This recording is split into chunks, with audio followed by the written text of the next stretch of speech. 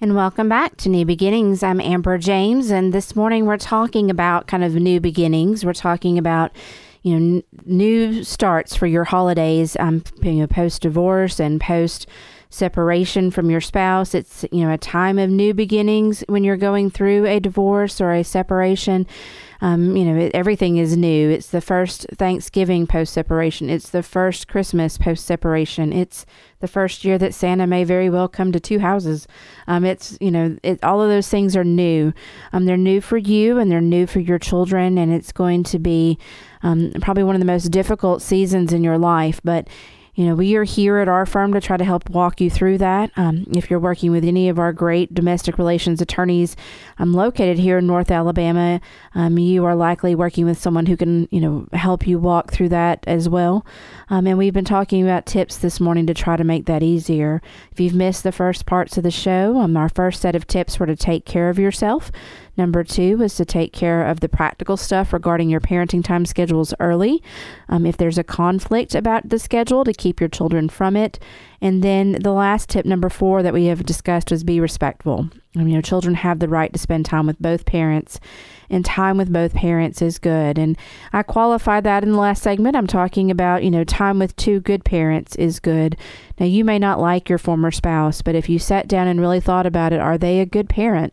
Do they love your child? Do they love spending time with your child? Do they enjoy doing activities with your child? And the holidays is a time for them to be able to do that. It's a time for you to be able to do that as well.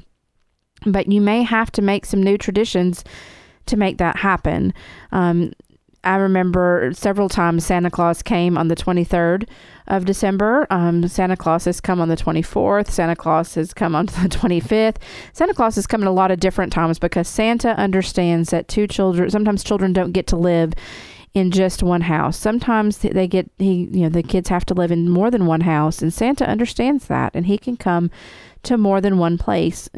Some couples are able to work together very well post-divorce, and they can discuss what Santa's going to bring. And that is wonderful. If you can do that and discuss what Santa's going to bring to each house so that there's not a duplication in gifts. I know Nick's dad and I do that. We talk about, of course, now Nick's 16, so we're not really talking about Santa anymore, but we are talking about, what are you getting him for Christmas versus what am I expected to get him for Christmas? So I normally will let Ralph know what I'm getting Nick for Christmas, and then he will, buy Nick something different. We do allow Nick to bring gifts and clothes and toys and games and things back and forth between houses, and that can be incredibly helpful, especially if a child is with one parent for the first part of the holidays and the other parent for the second part of the holidays, which is traditional in our parenting time schedules, that one parent will have time from the time the child gets out of school until Christmas Day or the day after.